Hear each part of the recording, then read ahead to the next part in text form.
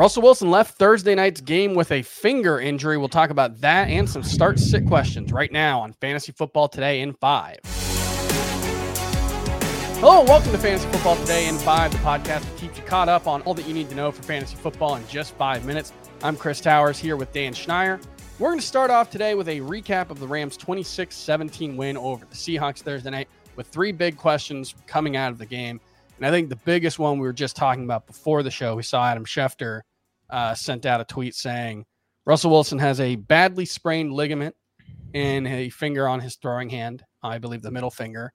And he's never missed a start in his career, but I believe the quote was, "This looks like it could be the one," or something like that. Pete Carroll after the game said he didn't know if it would require surgery, but Russell Wilson, someone who's never missed a game, like I said, knew he had to come out of the game. He didn't try to fight to stay in. So that's how you know it was pretty serious.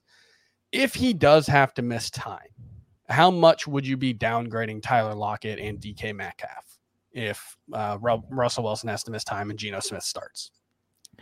I'm not going to downgrade Metcalf all that much because it seems like Geno was leaning on Metcalf. It seems like Metcalf will be the easier target to go to. Lockett and Russ had a really good connection, especially on the deep ball. I think that will go away from this offense. The deep ball efficiency will go away.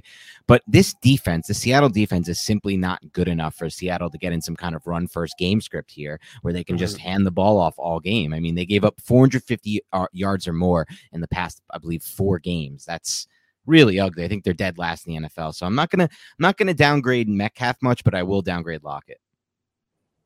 Yeah, that makes sense. They do have 10 days off between the next game, so it's possible that he could be ready for week 6 against the Steelers, but the schedule not super forgiving at Pittsburgh and then versus the Saints in week 7. They do get the Jaguars in week 8 before their bye, but not exactly the softest landing for Geno Smith there.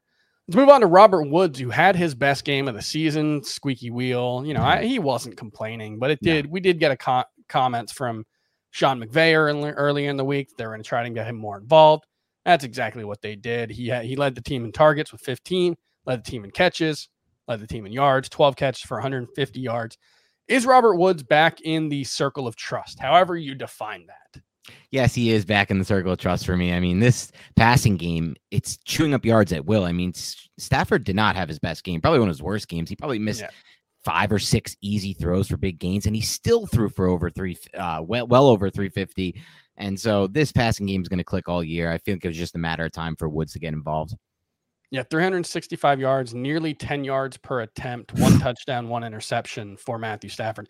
He did also very briefly, I don't know if he left the game, but he also suffered a finger injury, had to get it taped up, but he was able to play through it, and it didn't seem to impact him much either way, so that was good.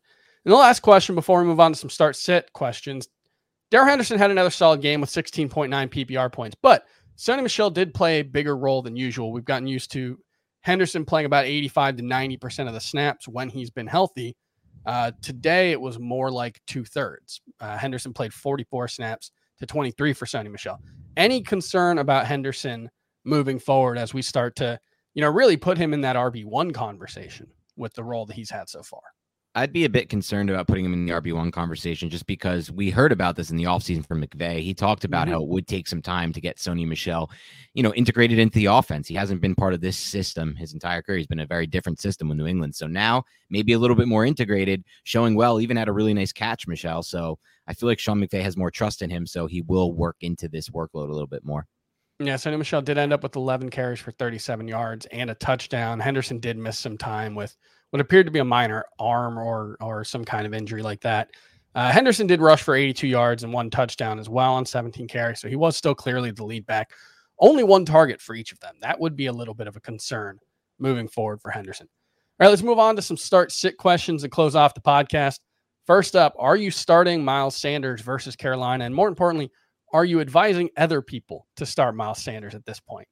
I'm not. I think this is a difficult matchup, and we're seeing that we read the tea leaves. I mean, Gainwell is getting more involved after week, and even the coaches are talking about it now. So he's on my benches.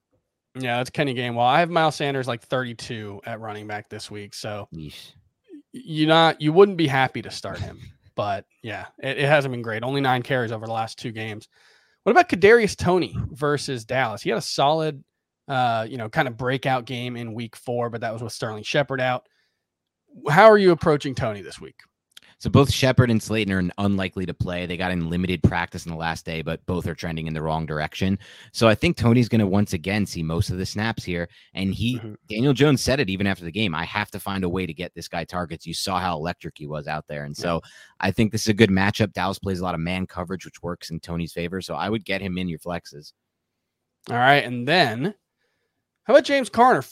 4 touchdowns over the last 2 games for James Conner. He has kind of taken over that Kenyon Drake role. Kenyon Drake was, I believe, RB14 last season. So are you starting James Conner? Would you start him over Miles Sanders? Yes. And I mean, you nailed it, Chris. There's no more to add to that. You hit it perfectly. James Conner is in that Drake role, and that Drake role was really effective last year. It's a startable role. They score a ton of points. And by the way, this Arizona offense is even better this year than last year. So even more red zone opportunities for that Kenyon Drake role that Conner has taken over.